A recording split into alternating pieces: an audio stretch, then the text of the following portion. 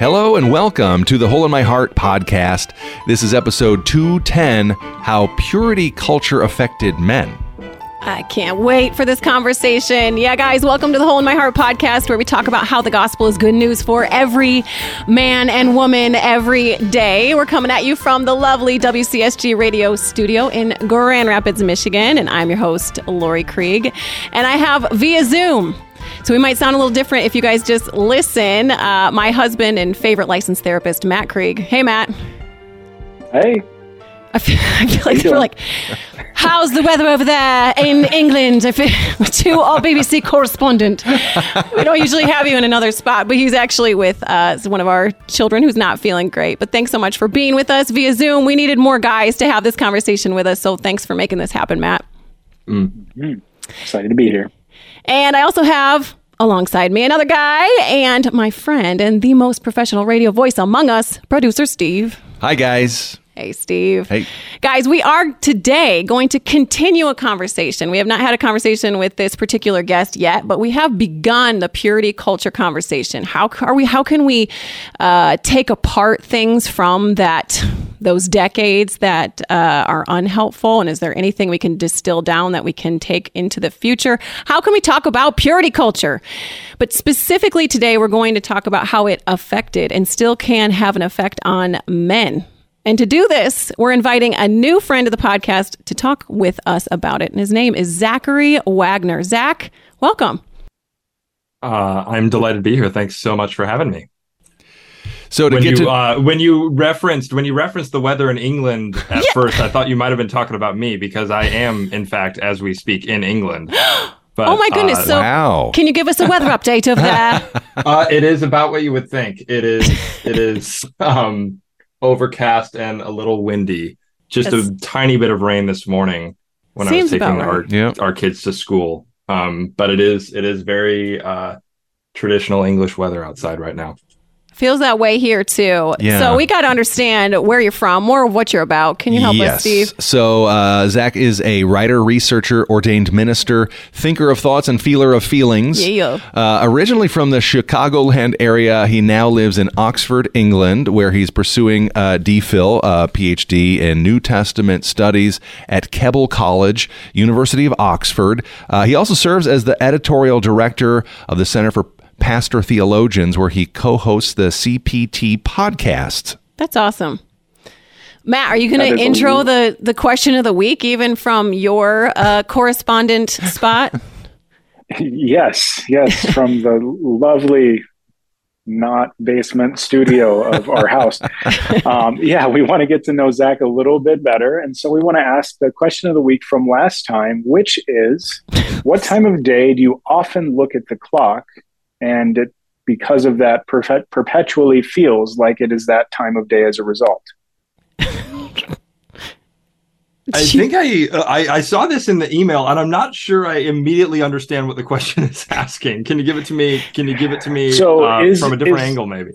Yeah. Is there a time of day that you feel like you're always looking at the clock? You're like, oh, I need to look at the clock at this time. And it just happens to always be like 9:15 in the morning when you've been with kids and feel like it should be the afternoon. Got it. Okay. Thank you. Yes, I would say around 11 a.m.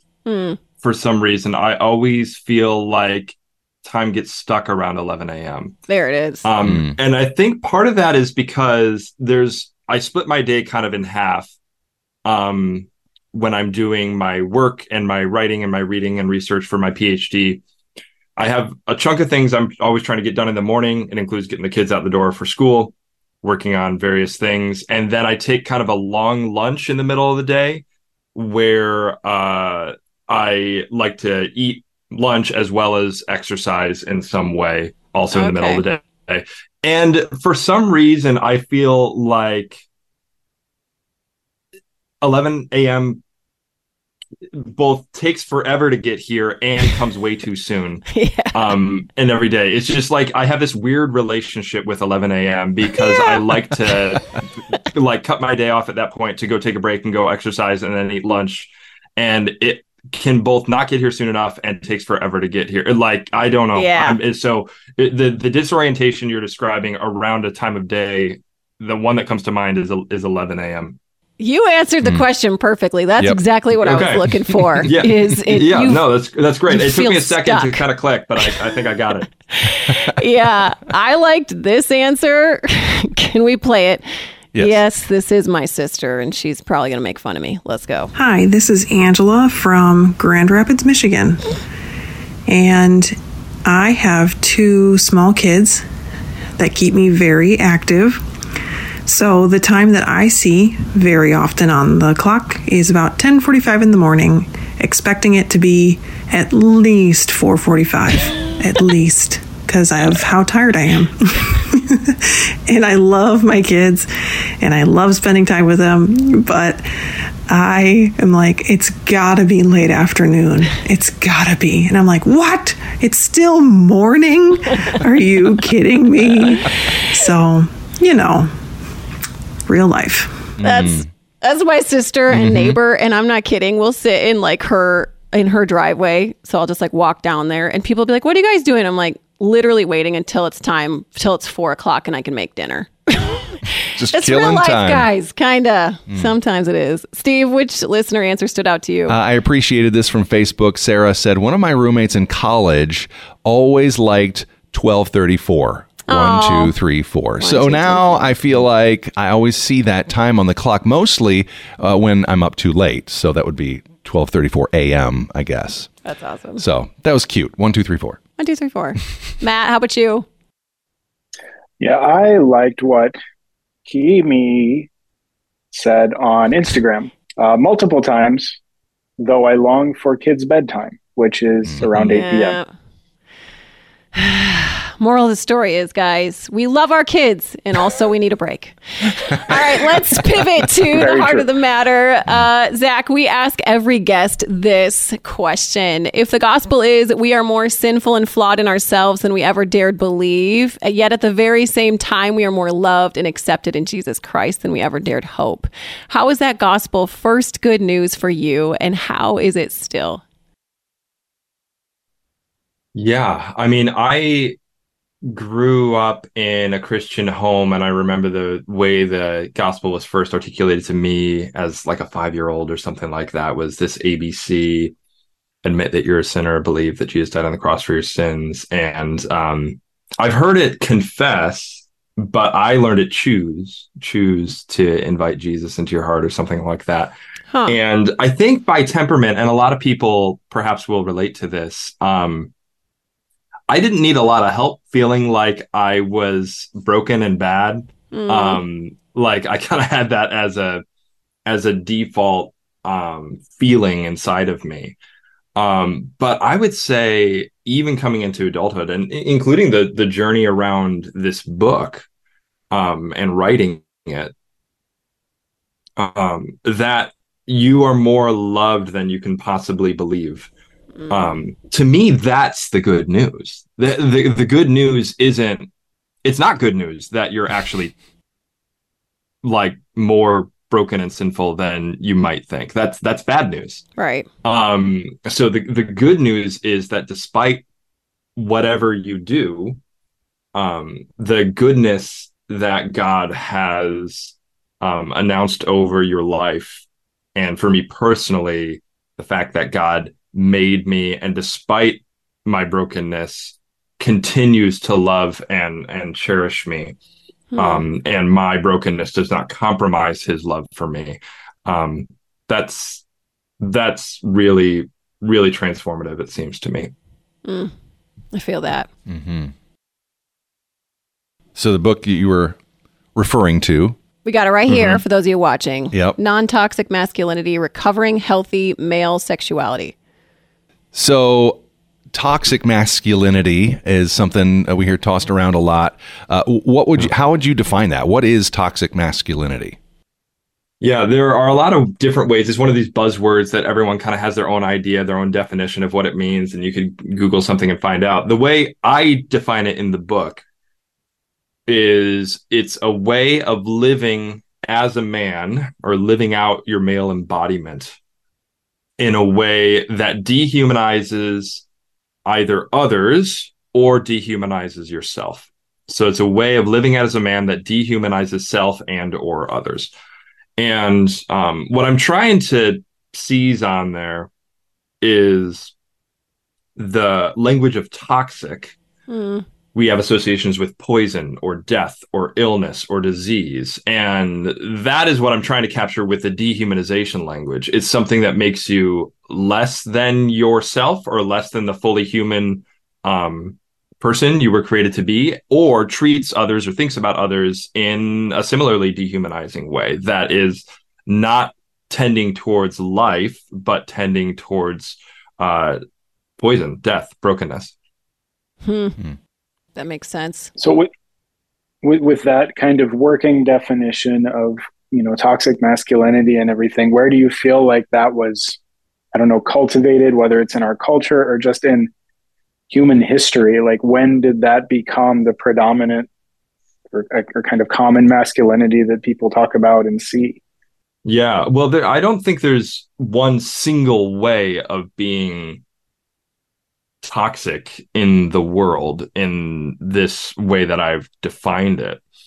Something I talk about a little bit in the book is this idea, just the objective reality of embodied differences between men and women, to generalize, can be summarized that men tend to be larger and stronger than women. And, it's not to say that every man is stronger than every woman. Of course not. We all the kind of qualifiers that we all get, we don't, but it's not a controversial thing to say that men in general are stronger and larger. And I think when you add to that, it's not wrong or evil to be stronger and larger than another person. But when you add to that the brokenness and the bentness of sin, it puts men at a unique advantage isn't quite the right word, but in a certain way, but I describe it as a male embodied advantage, whereas men are in a position to leverage their physical strength, whether as individuals or as a collective, to selfish ends. And the selfish ends are the ingredient that is added with sin. So, not to be like too cliche or generic, but it is sin. It is something that sin bends men to leverage their embodied differences in a way that harm others, or their embodied advantages, you might say, in a way that harms others. And that's been manifested in various cultures in various ways all throughout human history. So, you can give specifics, but I think we understand the ways that most societies are patriarchal and have been in one way or another. And that often includes a preference for what an individual man with a great deal of power or men as a collective would like to see happen in society, because they are in a position to assert that in a way that women tend to not have the same access to. So this created difference bends in a toxic way because of sin. And it is not wrong or evil to be a man. In fact, as Christians, we would want to strongly say that that could not be the case, because all human beings are created in the image of God and created good. But I do think there's a unique way in which sin affects and gives certain temptations to men as individuals and as a group. Okay. So that makes sense. Toxic masculinity, it dehumanizes self and or others. And it, in its praxis, in its lived out mode, men can leverage their strength to selfish ends. This is how we see toxicity. How does that relate to purity culture?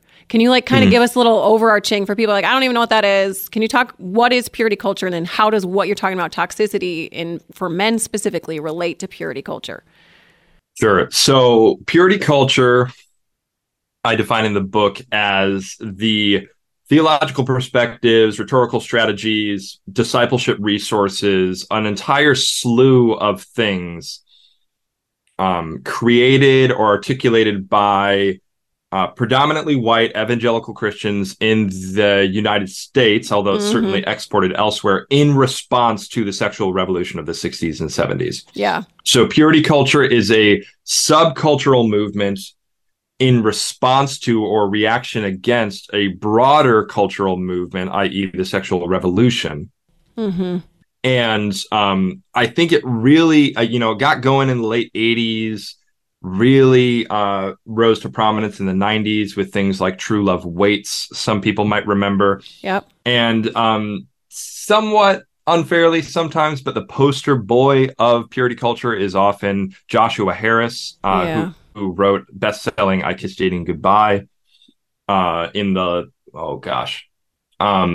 it's either like 99 or 2001 that book came out. That's escaping me off the top of my head, but it sold over 1 million copies. Very, very influential and popular book to people who grew up in that time. And then many other books and resources associated with this. And purity culture emphasized a couple things. It emphasized the kind of right context of sex being in a marriage between a man and a woman, and also tended to emphasize the fact that holding off on quote unquote premarital sex was a way to maximize your future sexual fulfillment or get your best sex life in marriage. Yeah. This was a very strong message that many young people received who grew up in the church. Not everybody, it's not uniform, and people received it in different ways and to different extents. Some that perhaps were not really all that harmful, or and others that I think a lot of people carry a lot of baggage from. So it's strong emphasis on waiting until marriage, a strong emphasis on, God's plan for your romantic life, or the best way to date, or the biblical way to date, all these sorts of things.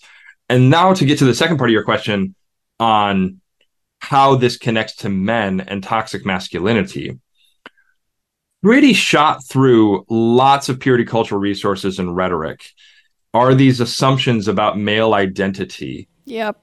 Where men are viewed as being hypersexual or hypererotic or hyper quote unquote visual in their just kind of orientation towards the world.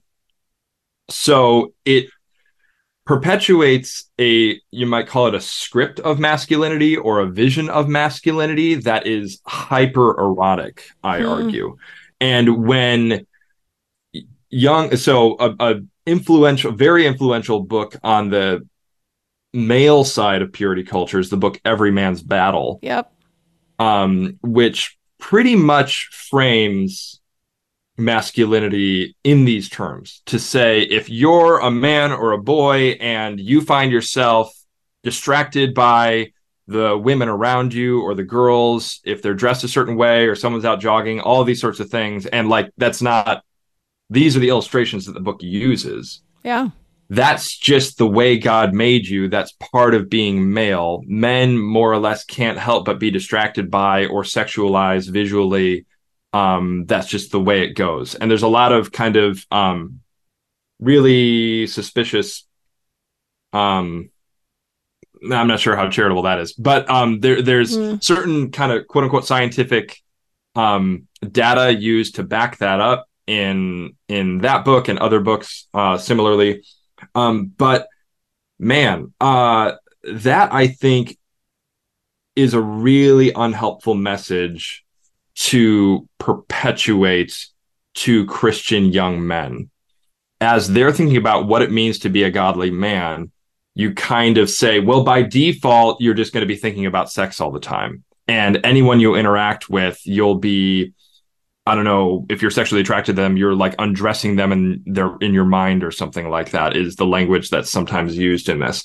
And you can see here, as well-intentioned as these resources were, I fear that they sometimes created a self-fulfilling prophecy where a toxic version of masculinity from the broader culture, this stereotype that men only think about one thing, right, is in a subtle way, and this is how the enemy works sometimes. In a subtle way, that message gets baptized and Christianized, and it's turned into this way that God made men, not something that men should mature out of, or learn to qualify and moderate and treat others as human beings, not as objects. So to get back to the dehumanization piece, of course, these ways of thinking about and talking about women, as I already said, it conceives of women as merely sex objects or potential sexual partners or sexual threats, like she's trying to flirt with me or sleep with me, or why is she dressed that way? All of this sort of thing is objectifying women, right, and dehumanizing them. But what I try to argue in the book, and I don't think this is talked about quite enough, is it also reduces men to like sexual animals. Totally.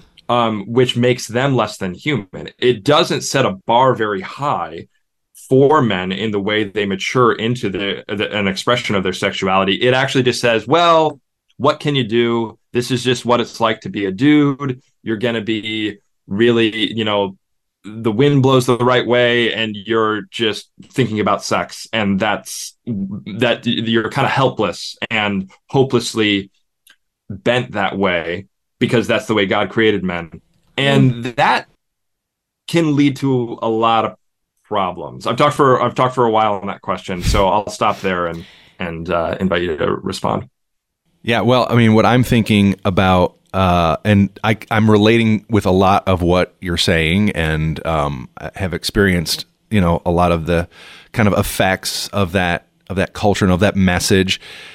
Would you be willing to talk about like how it personally affected you, Zach? Like what, why, how did you get to this point of like realizing what you're now realizing? And was it like a personal journey that you were on? Sure. Yeah. So generationally, I think a lot of young men who grew up in the church were receiving these types of message, this type of way of thinking about women or about sexuality that you might think of like a recovering sex addict as describing this way. And we're articulating this vision of masculinity to like 10-year-old boys before they even hit puberty. True. And they're like, okay, this is what's coming down the line. And that's certainly what was shaped for me. I was reading these books, I was thinking about these things, receiving these messages at various places before I even hit puberty. So I kind of like saw my sexuality kind of coming over the horizon as this terrifying thing, and this part of myself that was going to destroy me, was extremely dangerous, could ruin my life, made my experience of God or my Christian faith a farce if I were to mess up in this way. And the other thing that purity culture did, again, well-intentioned, is it set this weirdly low bar for men, as I've already said, but it also set like a very high bar of like perfectionism, for you need to be as pure, quote unquote, as you possibly can be for your future spouse, or else you're a rose where all the petals have fallen off, or you're a piece of tape that's been stuck to too many things, or you're a chewed up piece of gum. All of these like really horrific analogies, actually. And I think women got the worst of that in a certain way.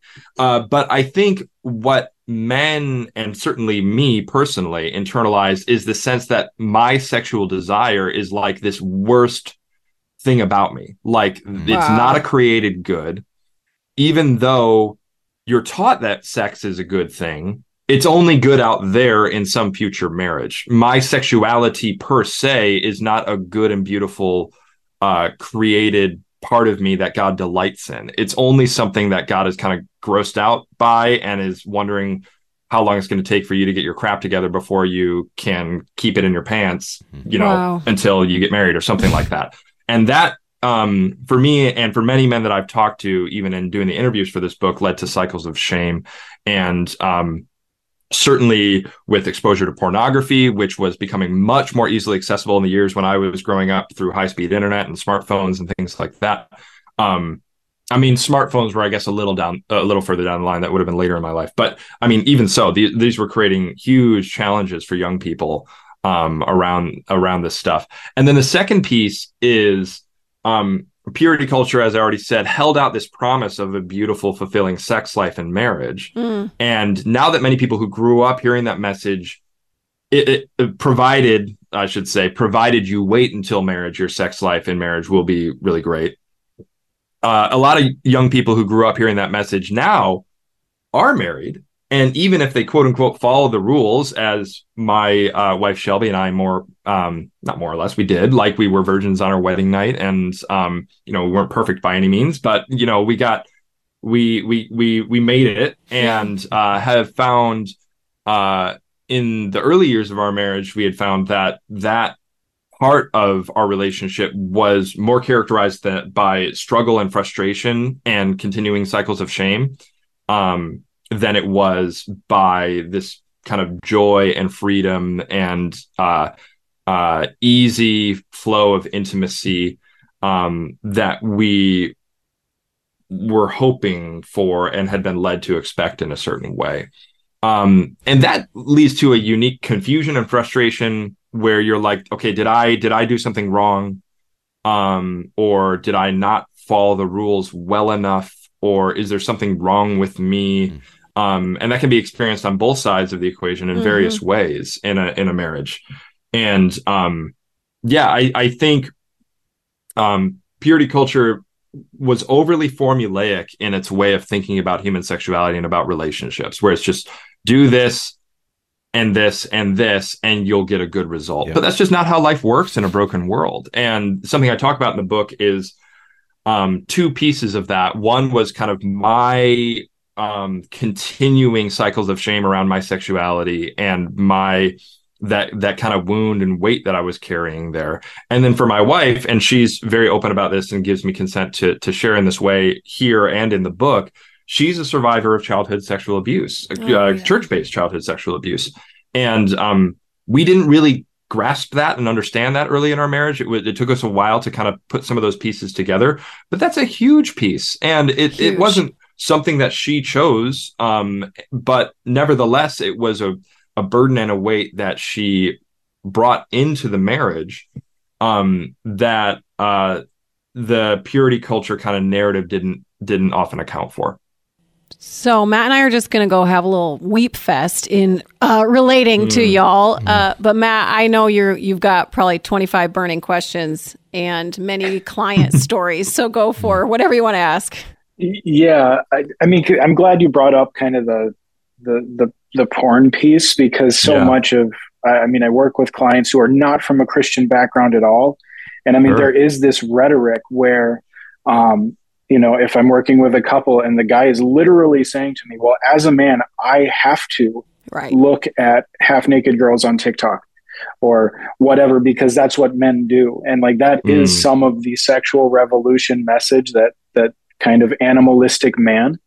And then coupled with the purity culture, which inadvertently does dehumanize women, that all relationships between men and women have to have this sexual component, and are either a danger or, everything you said, that is the primary drive, is just, I guess with that dehumanization, have you seen, or have you experienced, or how have you shifted your mind, to approach relationships specifically with women in a way that is not as this animalistic consumer, but much more in a human to human creative producer of maybe something good. Yeah. I mean, I love what you said. And I think it's so important for these conversations is the way I think through the sexual revolution and through the way Christianity in purity culture adopted some of the harmful messages of the sexual revolution, which is this eroticizing of all relationships, where it's not that there's potential for men and women to partner in a sexual union. It's kind of like that's the sum total of what it means for a man and a woman to be in relationships. So if there's not potential for a sexual partnership or a marriage, then why bother being friends with that person? And this is strangely a very pornified view of relationships. There aren't extras in pornography. Everybody is there for a sexual encounter. There aren't built out relationships outside of the sexual encounter in pornography. Everything is kind of eroticized and made into the sum total of what it means to be human and to be in relationship with another person is this erotic moment, or this erotic experience. And that's just a terribly narrow view of human relationships. And so that's just to kind of agree with what you're saying. And I think for me, learning through some work with a good therapist to understand my sexuality as one, a good part of me, something that's not just every time I experience sexual desire or sexual gratification or something like that. It's not something terrible about me, number one. So learning to like bless that part of myself, that was something that I really struggled to do. Number two was learning that that was actually, in fact, just a part of myself, not the sum total of what it means to be human or what it means to be a man. And I think in this purity culture narrative that I had received, as well as this kind of, this is just what men do, which in a weird way you can kind of adopt even within the context of purity culture. If you're struggling with watching porn or you find you're compulsively acting out that way, there are different dynamics and stigmas for women who have that struggle. But for men, there can be this rut that you get into where you're like, well, this is just what it means to be a guy. Right. I'm just, following my programming. And I think we don't want to encourage that thinking in Christian men. We want to, and Christian boys for that matter, we want to say, if you find yourself experiencing your sexuality as this kind of overwhelming thing that you can't control, that's fine in a way, but like, let's move beyond that. That's not what it means to be a man. That's not what it means to be human. So starting to question some of those categories and fight back against the vision of myself as this kind of out of control sexual animal, just bit by bit. That's a long process, number one. Number two is I talk about in the book, there was this really formative experience where my wife and I, we shared a home with two women who were peers of ours, two single women. We had an extra bedroom. They were looking for somewhere to stay, and we ended up saying like, oh, well, you can crash with us for a little bit. And it ended up becoming this thing where they lived with us for 2 years. And this wasn't like a kind of like charity arrangement sort of thing where it's like, oh, they're down on their luck, why don't we bring them in sort of thing. It was actually a blended kind of family type situation where, I was in a house at the time with 4 other women, one of whom was my wife, one of whom was my 1-year-old daughter, and then 2 other women who were my wife and I's age and peers, but were, I don't want to say just friends, as in they, one was my wife and the other were just friends. I suppose that's a fair distinction. But all of us were brothers and sisters in that community. Yeah. And it created a really beautiful context. And this was at this point in that healing journey where, for me, I found that it wasn't like weird, and it wasn't this like struggle, and it wasn't this dangerous thing for me to be in relationship with women. It felt extremely, and I wasn't even afraid of those things. I found it was just this beautiful thing, living with people that I enjoyed and wanted to be in relationship with. And people expressed concern about that, and I'm not saying, throw any boundaries in relationship or living situations to the wind. Of course, there are things that can happen. But I think oftentimes purity culture had a tendency to over legislate boundaries in a way that actually perpetuates this hypersexualization of relationships on the one hand, and also keeps us locked out of authentic relationships with men and women, which, as we all know, is so crucial for living life and healing and all sorts of things. You can't live life with only superficial relationships. much less with relationships with the opposite sex. Well, and it's the antithesis of the kingdom of God. Like, I'm Correct. in a church class right now, and I'm like, are you kidding me? Like, this is how God has designed it for us to be brothers and sisters advancing this kingdom of God thing. And so it's funny how something well-meaning turned men into animals, women into objects, and really the enemy used a decent amount to... Well, and I mean, dangerous objects. Yeah. If Correct. men want to live holy lives, you know, the message is you're messing with my discipleship. Which that's versus, enmity between the man and the woman. Right. Yeah. It's the OG issue. Can you, though, you alluded to this earlier, and I just know it was pounded into my head, like a lot from my church community, was every man's battle. They are more visual. So how do you look at that science, or is it more air quote science of men are more visual? And can you just talk about it one more time? Sure. Yeah. So there are, in my book, I make reference to the work of Sheila Gregoire and her team in the Great Sex Rescue, and they do some work on this and debunk some of it to some extent. Here's the thing. There are, in fact, scientific studies, and I'm just not qualified to evaluate them one way or the other. That's kind of why I allude to Sheila Gregoire and her team. They're in a better position to assess this than I am. It's not my expertise. But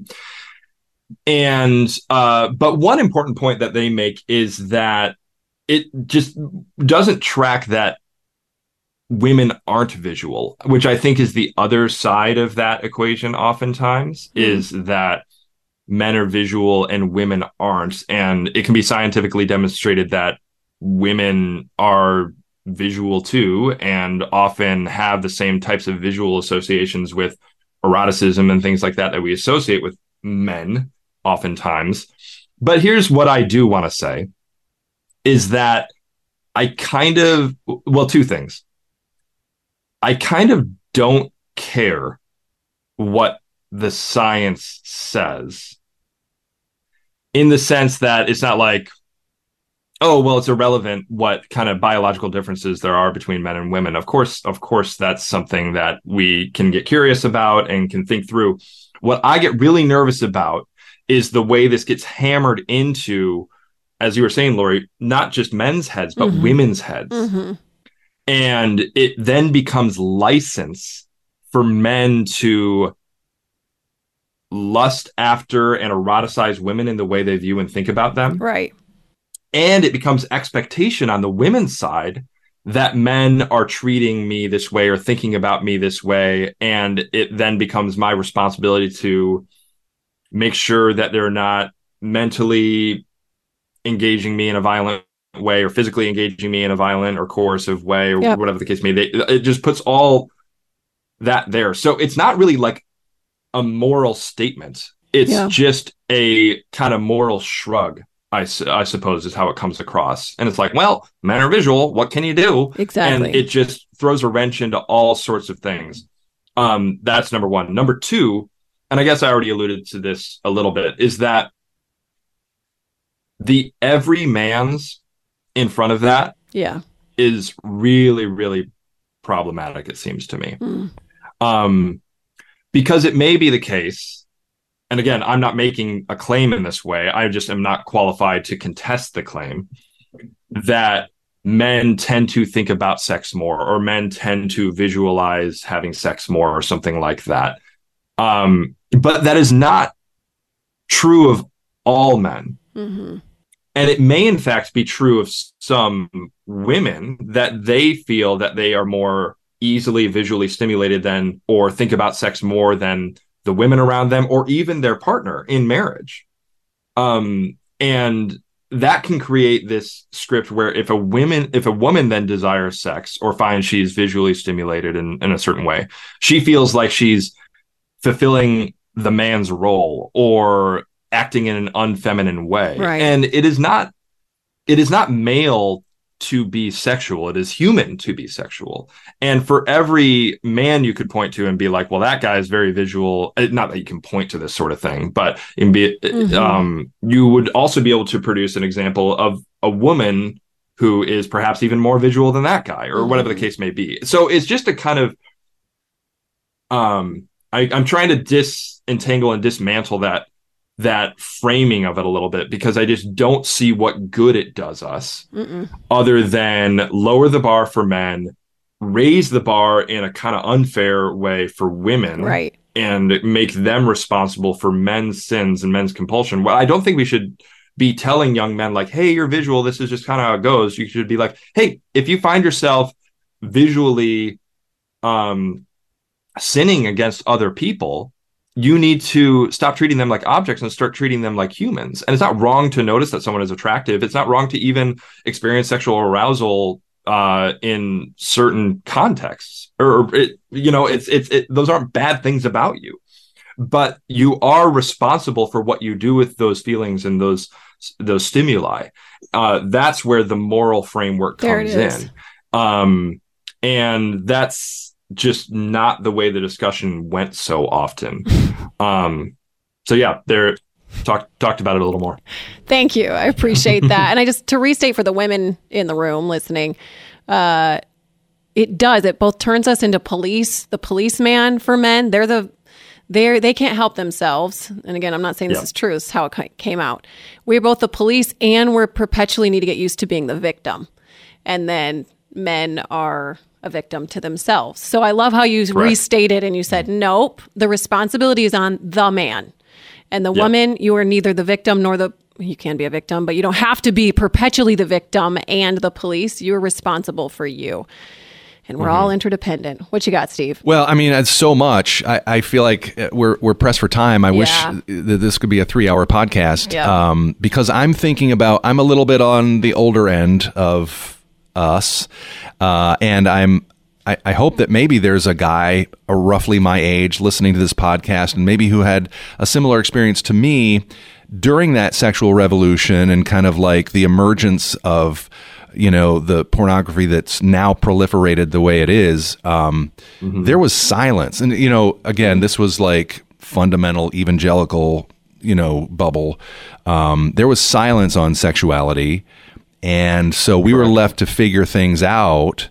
And I think maybe my generation grew up and went through what it took to recover from that and said, okay, we're not going to be silent. Our kids are going to hear about this. We're going to talk about this. And we pendulum swung to the other extreme, which we now call purity culture, because we took some of the messages we picked up from the sexual revolution and porn culture and believed it and spoke to that in a, like you said, in a kind of like an attempt to sanctify it and Christianize it. And so we're at least going to have this conversation. So I guess my question is, how can we have the conversation? Because I think that's a good thing. How can we talk to our kids and our sons, especially, about purity and masculinity or sexual integrity, however you want to say it? Like, how do we have the conversation without all the bad stuff we borrowed from the sexual revolution?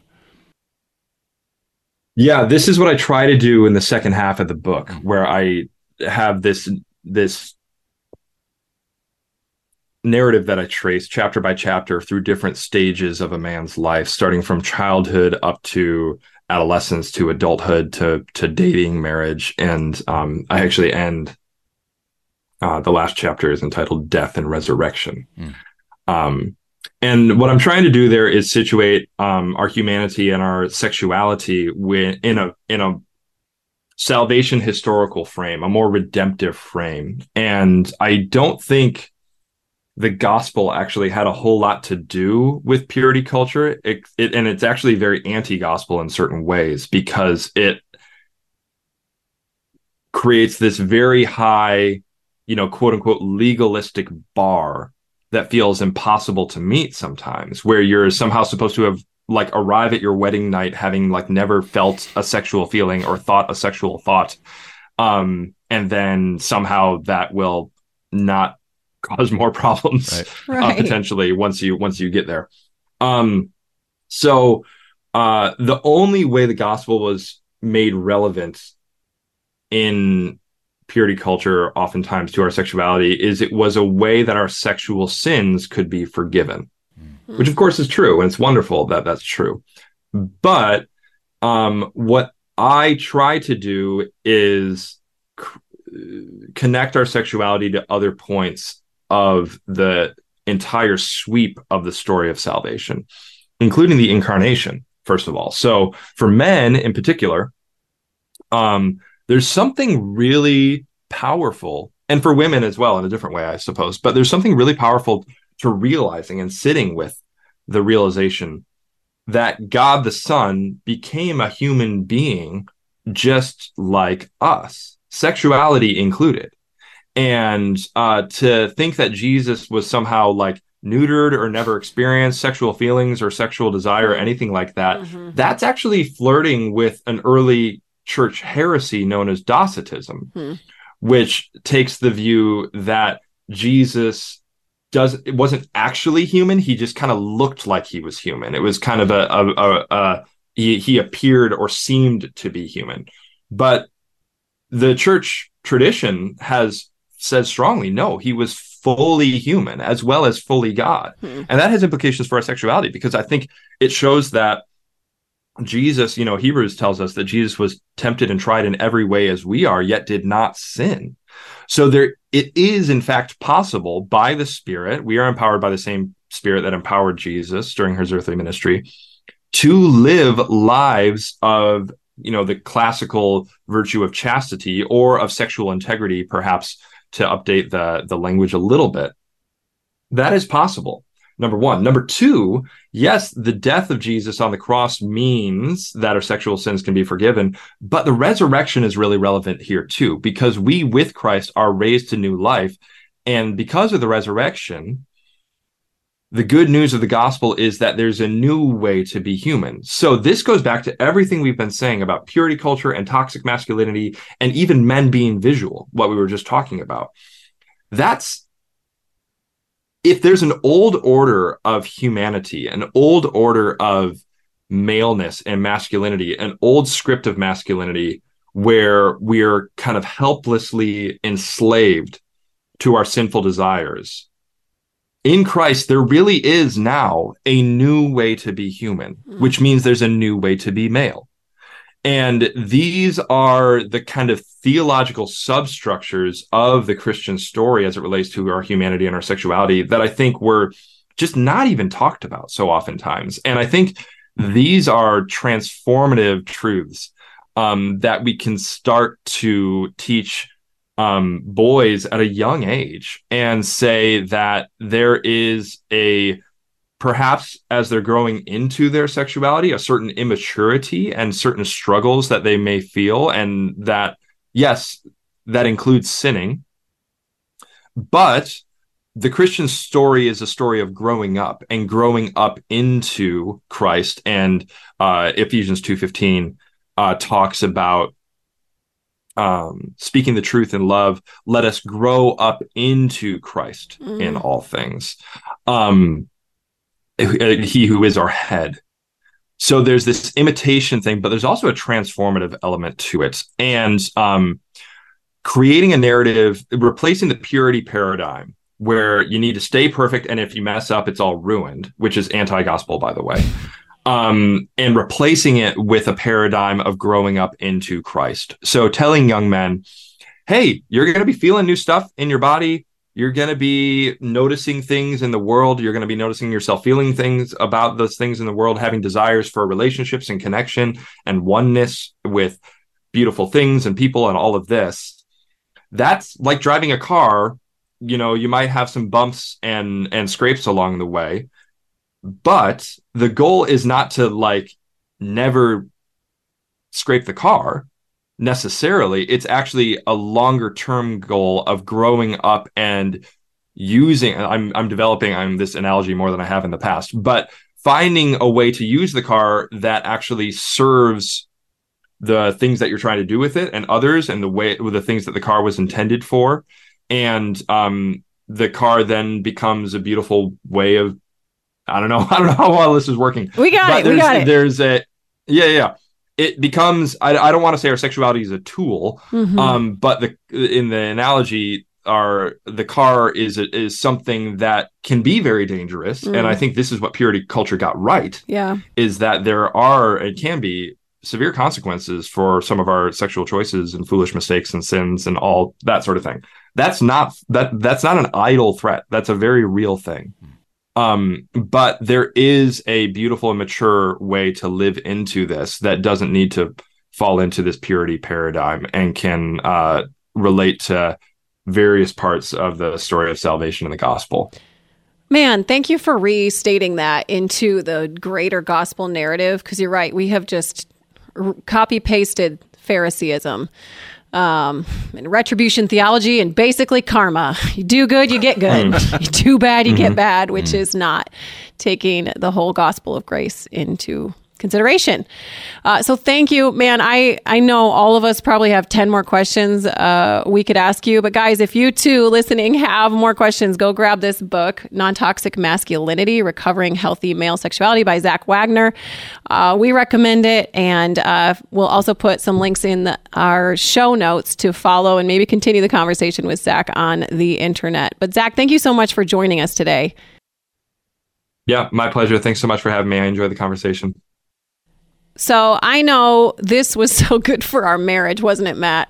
We need to have a good chat tonight, didn't we? I'm sure we will. I'm sure we will. Anything stand out, especially to you, Matt? I think that just the fact that purity culture and kind of the pornified culture both had these like same effects from opposite ends of the dehumanization of women, the dehumanization of men. Yeah. Kind of creating this like, and I wish we could have gotten into it a little more, like the sexual entitlement that can come inside marriage. Ugh. That purity culture was like, hey, don't. And then once you're in marriage, like you have to, and just which further kind of reinforces that dehumanization and everything. And so I just to have the hope that, hey, we can relate to people in a very God honoring way that isn't just solely focused on this one aspect that is potential in a relationship. That's good, Matt. Steve? Yeah, there's so much. I think just one thing that wasn't said overtly, it was implied. Zach used the term sexual desire a number of times, but the way he was using that term, I was like, oh, you mean what we've always called sexual temptation. Oh, snap. So it puts this negative charge on it where he's just like, sexual desire, it just is. We're sexual beings. It's there. And so I guess what I would add to that is, yes, this can become temptation. It can become sin, but it just starts out as just a part of our humanity. That's good. And Steve, I did appreciate your historical reflection. I feel bad using the word historical, but that was actually a really helpful ad. I'm sure people appreciated it. I wrote down as like a note, just like how to talk with my son, so who's 4. And I've been honestly feeling pretty paralyzed because I can engage my girls who are a little bit older in this space at this level, but I just want to learn so much because I don't want to swing the pendulum and I don't want to repeat the sins of our forefathers. So guys, what did you think? Feel free to email us at podcast@lorikrieg.com or follow us on the socials. Send me a message. You guys can feel embarrassed sometimes being like, I'm sure you get too many messages. We don't. We love hearing from you guys. It's really encouraging when we engage this space. We do have a question of the week. Speaking of hearing from you guys, this is a pretty basic one. What's your go-to TV genre? Home reno, Marvel, sci-fi, BBC World Service, mysteries. But guys, if you want to join the conversation, including answering that question of the week, you can find us at Facebook. Just search Hold My Heart Podcast. Thank you again to our guest, Zachary Wagner. Thank you to WCSG, the Zach of all trades, his intern Delaney. And for all of us here at the Hold My Heart Podcast, we will see you next time.